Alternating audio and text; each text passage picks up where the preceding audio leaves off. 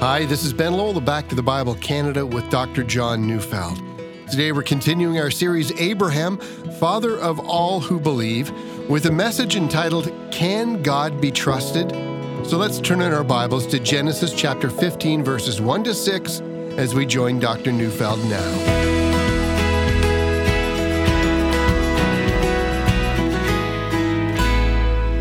God has a perfect track record of making and keeping His promises. There's never been a promise that God has made that He's not kept or that He plans to keep in the future. God is perfect when it comes to keeping promises. He's batting 1,000. He never misses, ever. Let me illustrate. I promise you that in the year 2001, the Twin Towers, New York, will come down as a result of terrorists flying their planes into them, and that event will mark a profound change in the world. I promise that it's going to happen. In fact, I guarantee it's going to happen. I'll even put my reputation at stake in that promise. Now, of course, you're going to say that's just all silly talk. How can I speak of the past using a future tense? I should have said that in 2001, the Twin Towers did come down, and I could say that I guarantee that I'm accurate in describing that historical event. But then you would say, well, there's nothing remarkable about that. Past events, if we understand them rightly, are a sure thing. And to promise something in the past is only to indicate something that we know is not going to change. Now, did you know that God speaks about the future in the past tense? Some 850 years before Christ suffered on the cross, this is what God said, recorded in Isaiah 53, verse 5. He was pierced for our transgressions. He was crushed for our iniquities. The punishment that brought us peace was upon Him, and by His wounds we are healed. Did you notice that? God speaks of the future, in this case, about 850 years into the future, using the past tense. That's because when God's promises come true, which they all do, it's not remarkable at all. The minute God promises something, that promise is like me promising the events around 9/11, that they will happen in 2001. God's future promises are as sure as yesterday's news. To write down the future promises of God is like recording history. That's because God's Word created the universe. God's Word, says Psalm 29, verse 9, strips the forest bare. God's Word pierces the human heart. God's Word creates the future so that the future becomes certain as a date in history. Now, this is what our study in Genesis 15, verses 1 to 6 is about. The only way to have an acceptable relationship with God is to believe Him when He makes a certain, sure promise about a future event. It is to say, I believe with all my heart that God's future promises are to be trusted. Now, if you do that, God will declare you free from sin and a man or a woman of righteousness.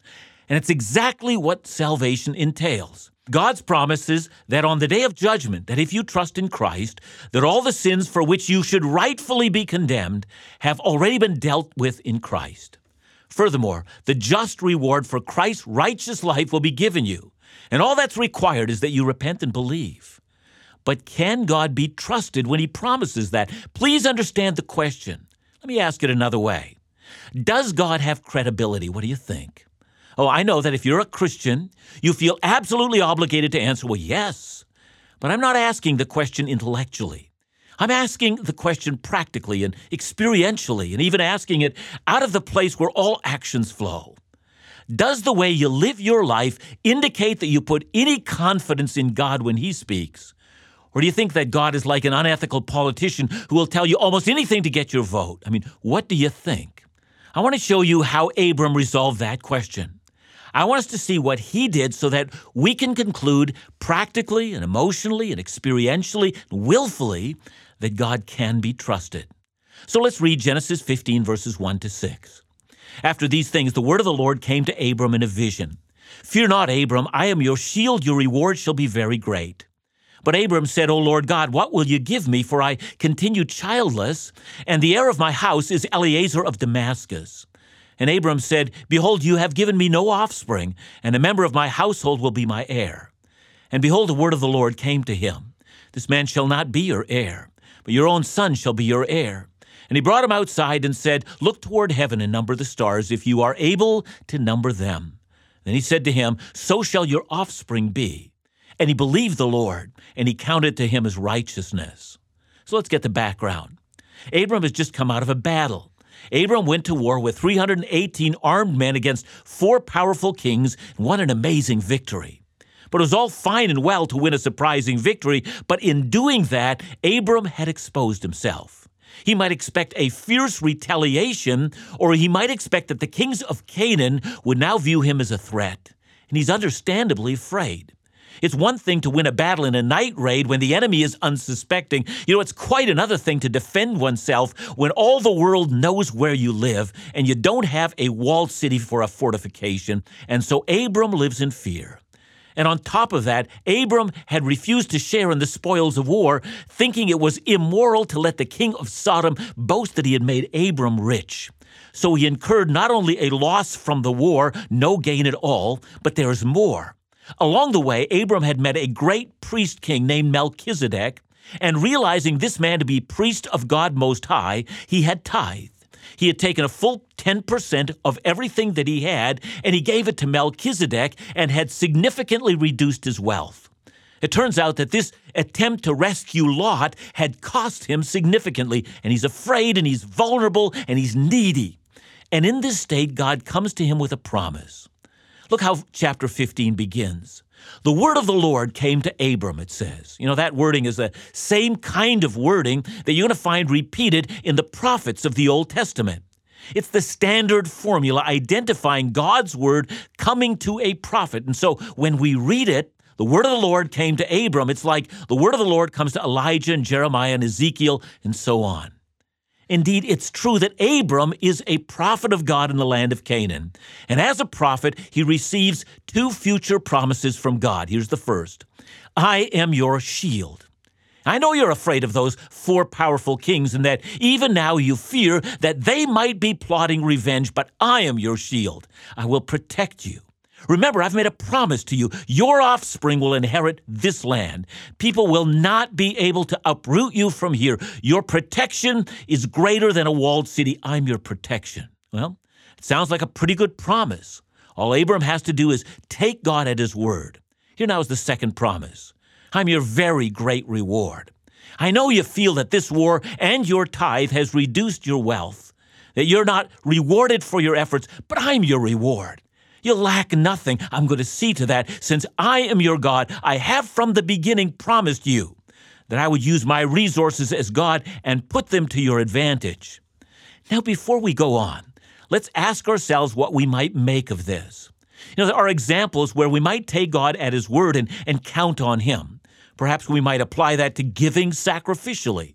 Perhaps we might apply it to following a call of God in missions, or we might feel ourselves to be vulnerable. But however we apply this, we need to find places where God makes promises to us, and we need to count on them. But we need to remember that God does not promise that we're all going to be rich, nor that we're always going to be safe. The list of Christian martyrs testifies against such a notion. Indeed, Hebrews 11, that great chapter which describes men and women of faith, says in verse 36 that some in faith suffered mocking and flogging, even chains and imprisonment. It's so important that we don't take the unique promises made specifically to Abram for the purpose of creating the people of Israel and apply them to every believer in Christ. To do so, I think, would be to misuse the Bible and make it say something that it doesn't say.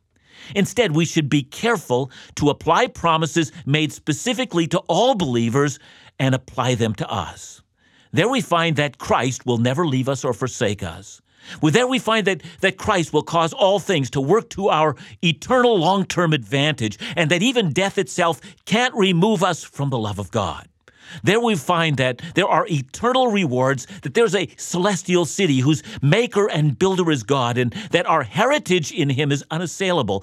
Take those promises to heart and act as if they're true, for God never breaks his word. See, that's the example that we take from Abram. When God makes us a promise, we need to act as if it's true. In Abram's case, he is to find that his position in the promised land is not nearly as vulnerable as he might have thought. His position doesn't depend upon the attitudes of others towards him, but rather on the promises of God. Now, what happens next, in some ways, is astonishing. Abram tells God he's not satisfied with the present arrangement. Yes, he's prepared to believe that God will keep him safe, but that's not why he came to Canaan in the first place. God has promised him that his descendants would be as the dust of the earth, and as it now is, he has no heir at all. Will God now also promise him again that this part of the promise is as good as the last one?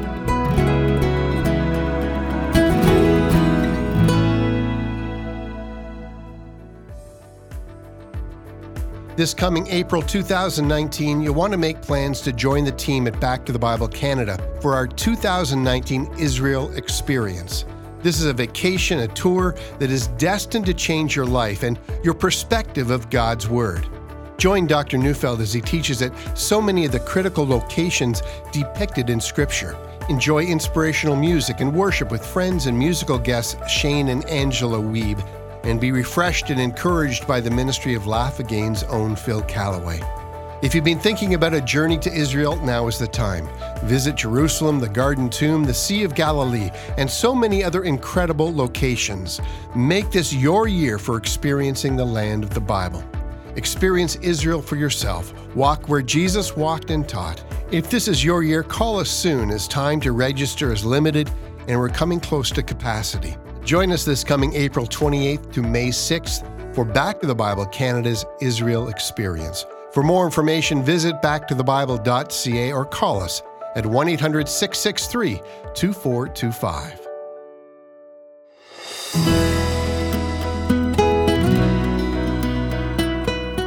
Abram has complained that a man named Eliezer of Damascus, he's a Syrian, and he was in line to inherit everything Abram had the minute he died. From Abram's vantage point, he saw no evidence that the promise of descendants that would cover the earth was coming true. And so this man who had already trusted God in so much proves himself to be so much like you and I. When he doesn't see it, he starts doubting. Can you identify with that? He has no heir, and at least at present, it would have seemed like one of the promises of God was not being fulfilled. After all, the reason he's vulnerable is because he's come to the land after God had promised him that he'd make him a great nation. He was 75 years old then. Isaac would not be born until he was 99. Time was slipping away. Abram is telling God, I came here to become a great nation, and it is that, and not my safety or satisfaction, that I want to discuss with you. I want to talk to you about the great promise you made me, the promise that led me here, the promise to have children. So God called Abram outside on that fateful night, and Abram and the God of creation went for a walk. There's not one cloud in the sky, and the stars were shining in their brilliance. And as Abram gazed at them, God told him that not only would he keep the promise, but the promise was actually larger and not smaller than he had anticipated. Now, how was that possible? Now, I do know this. The Jewish nation never was so large that it could not be counted. But it's not what God ultimately had in mind on that brilliant night. Listen to how Paul described it in Galatians 3, verse 6. Consider Abraham, Paul said. He believed God, and it was credited to him as righteousness. Understand then that those who believe are the children of Abraham. See, from the very start, God had in mind something much more than Isaac and Jacob and the 12 tribes in the nation of Israel. Oh, God had that in mind for sure, but he had in mind a great company of humanity that would become Abraham's children in faith in Jesus Christ. God brought Abram to this land so he could build a church composed of people from every tribe, nation, people, and tongue. It would be a church in which Jew and Gentile would become brothers and sisters through faith, a faith just like Abram's faith. And Abram standing out there on that starry night, this man of increasing age, this man who by, any human standard was too old to ever see one son, never mind a people so great that no one could count. This man counted the stars that night and said about 4,000 years ago, you could almost hear him murmuring these words, I believe. I believe. I trust the promise maker. This God is credible. I believe when he makes promises that he always keeps his word. And God responds to him. God says, Abram, listen to me. Since you believe, I'm going to add a credit to your eternal banking account. I'm going to credit righteousness there. That means that Abram, this sinful man who came from a family who worshiped pagan deities, a family in which sexual perversion was commonplace, this sinful man who had once sold his wife into a harem and still had the money in his jeans from that awful deal, this sinful man named Abram was going to be declared free from sin and righteous. That is, he was going to have a relationship with God free from any hindrances or sins or transgressions. Now, Abram didn't know how that was possible. He didn't know that God was going to send his son to die on a cross for the sins of the whole world, that God would offer forgiveness to anyone who believed. Abram didn't know anything about that. He only knew that God had somehow devised a way to make it unnecessary to punish him for his sins so he could enjoy the wonderful promises that God had made to him. And that's what makes this so amazing. You see, we in our day can see how God kept his promises to Abram and how God sent his son to die on a cross. I mean, all the evidence is before us. See, Abram didn't have that evidence, but that night he believed that God was credible. What does that mean to us? Well, let's review. God has a perfect track record of making and keeping promises. The Bible, recording 1,600 years of history, has demonstrated that. We know that God shows himself to be a glorious God by declaring that his great power will work for the benefit of all who are called by his name. When God called Abram and told him that he was his shield and reward, we who read these things today know that we as Abram's children are also rewarded by the very same God.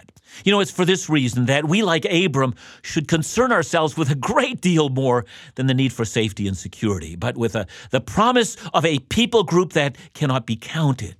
We should care deeply about the growth of Christ's church and of the glory of God who calls a people unto himself. You know, at some point in time, it should dawn on us that it's really not about us. I mean that at some point in our prayers that we should pray more than just about ourselves. At some point in time, we need to ask God, why am I here? Why have you brought me into existence? What plan did you have to bring glory to yourself through me? See, what else have we learned? Well, we've learned that God has already kept his promise to Abraham to the creation of a worldwide church. We should also remember that the mark of a truly righteous person is not what he or she does. It's rather whether he or she believes that God makes promises and keeps them that find their fruition in the cross. Abram did nothing for God. Instead, he let God do something for him, and he believed that God would do it. And that's the same for us. God has absolutely no interest in what you think that you can do for him. But God is intensely interested in whether or not we believe his promises. He's interested because our faith, or lack of it, indicates to God that we think he's worthy of glory or whether or not we think he's a fraud. And if we think he's a fraud, you know, he's going to defend his great name against our blasphemy. God defends nothing with more vigor than the glory of his name, and he is terrible in wrath when it comes to defending his glory. So let me explain that for a moment. Everything depends upon whether you and I believe. Some time ago, I remember a conversation I had. It was one of those second-hand conversations, if you know what I mean. Someone approached me and said, how do I counsel a young wife? You know, before she got married, she was extremely promiscuous. She'd slept with many men, and in the fullness of time, she had heard God's promises and she had believed. She'd found promises like the one in Hebrews 9:14. How much more then will the blood of Christ, who through the eternal Spirit offered himself unblemished to God, cleanse our consciences from acts that lead to death so that we might serve the living God? And so she repented of her sin and she turned to Christ. But years later, with a new husband, she began to feel overwhelmed with feelings of guilt because of her past. And finally, she came to a conclusion that God was going to punish her for her past sexual misdeeds. She's constantly filled with guilt and with dread, thinking some fashion punishment would descend on her. And so I was asked, what should I say to her? And I responded by saying to the individual who was counseling her, just tell her that she's right. God's going to punish her, but not for the reason she thinks. See, God has promised her that the blood of Jesus cleanses her completely. But she's looking at the promises that come from the cross, and she concludes God has no credibility whatsoever. She's concluded that he's like an unethical politician who makes promises and then breaks them. She's impugning the reputation of God. Well, of course, the good news was that once the matter was explained to her in that way, she saw it immediately and trusted God, and that sense of dread was banished from her forever. See, let me say it again. Do you know what God wants?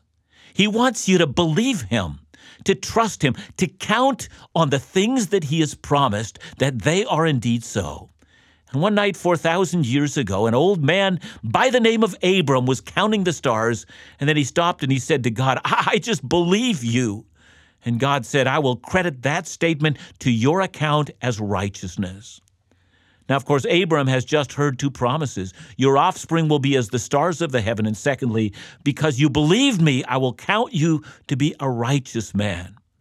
Of course, Abram didn't know how God would fulfill either one of those promises, but he did know that God would always do what he had said. And that's our hope as well. See, this we know. When God makes promises, he always finds ways to keep them. And Abram was content in this. This man who was vulnerable to attack, this man who had no heir, this man who was growing old, this man who had sinned, had been promised that God would take care of absolutely everything.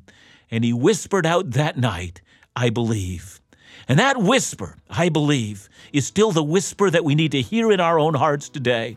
To listen to the promises that come to us in the cross, to face the enormity of what God has said he will do for those of us who have believed him, and to say to God, those enormous promises must be true. They come from you after all. I believe.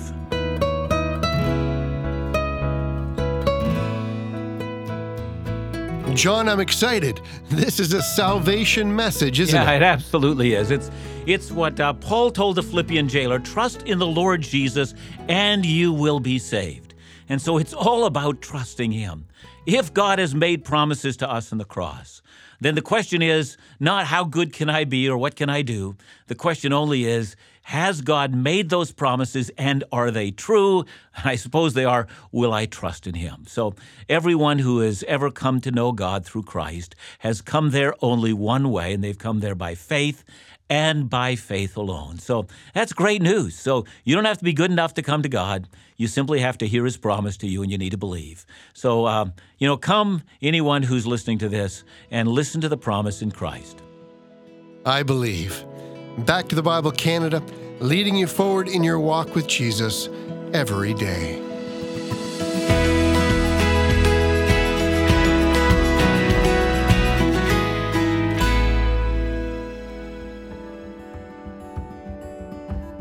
You've heard the expression, you never know what someone is going through until you walk a mile in their shoes. Well, I'm amazed and moved at the number of incredible testimonies we receive from people confronting tragedy. Recently, a close friend lost his brother-in-law in a motorcycle accident, and his sister was left critically injured. A neighbor shared the news of their daughter, married and mother of two, diagnosed with brain cancer. The tragedies of life arise without warning, often ending with profound loss and grief. What a blessing that so many would choose to share their stories with us. It really highlights the powerful, hope-renewing message found in the Bible. The daily teaching of the Bible is a privilege of this ministry. Please continue to support the ministries of Back to the Bible Canada by sending that all-important gift today. Call us at 1-800-663-2425 or visit us online with your donation at backtothebible.ca.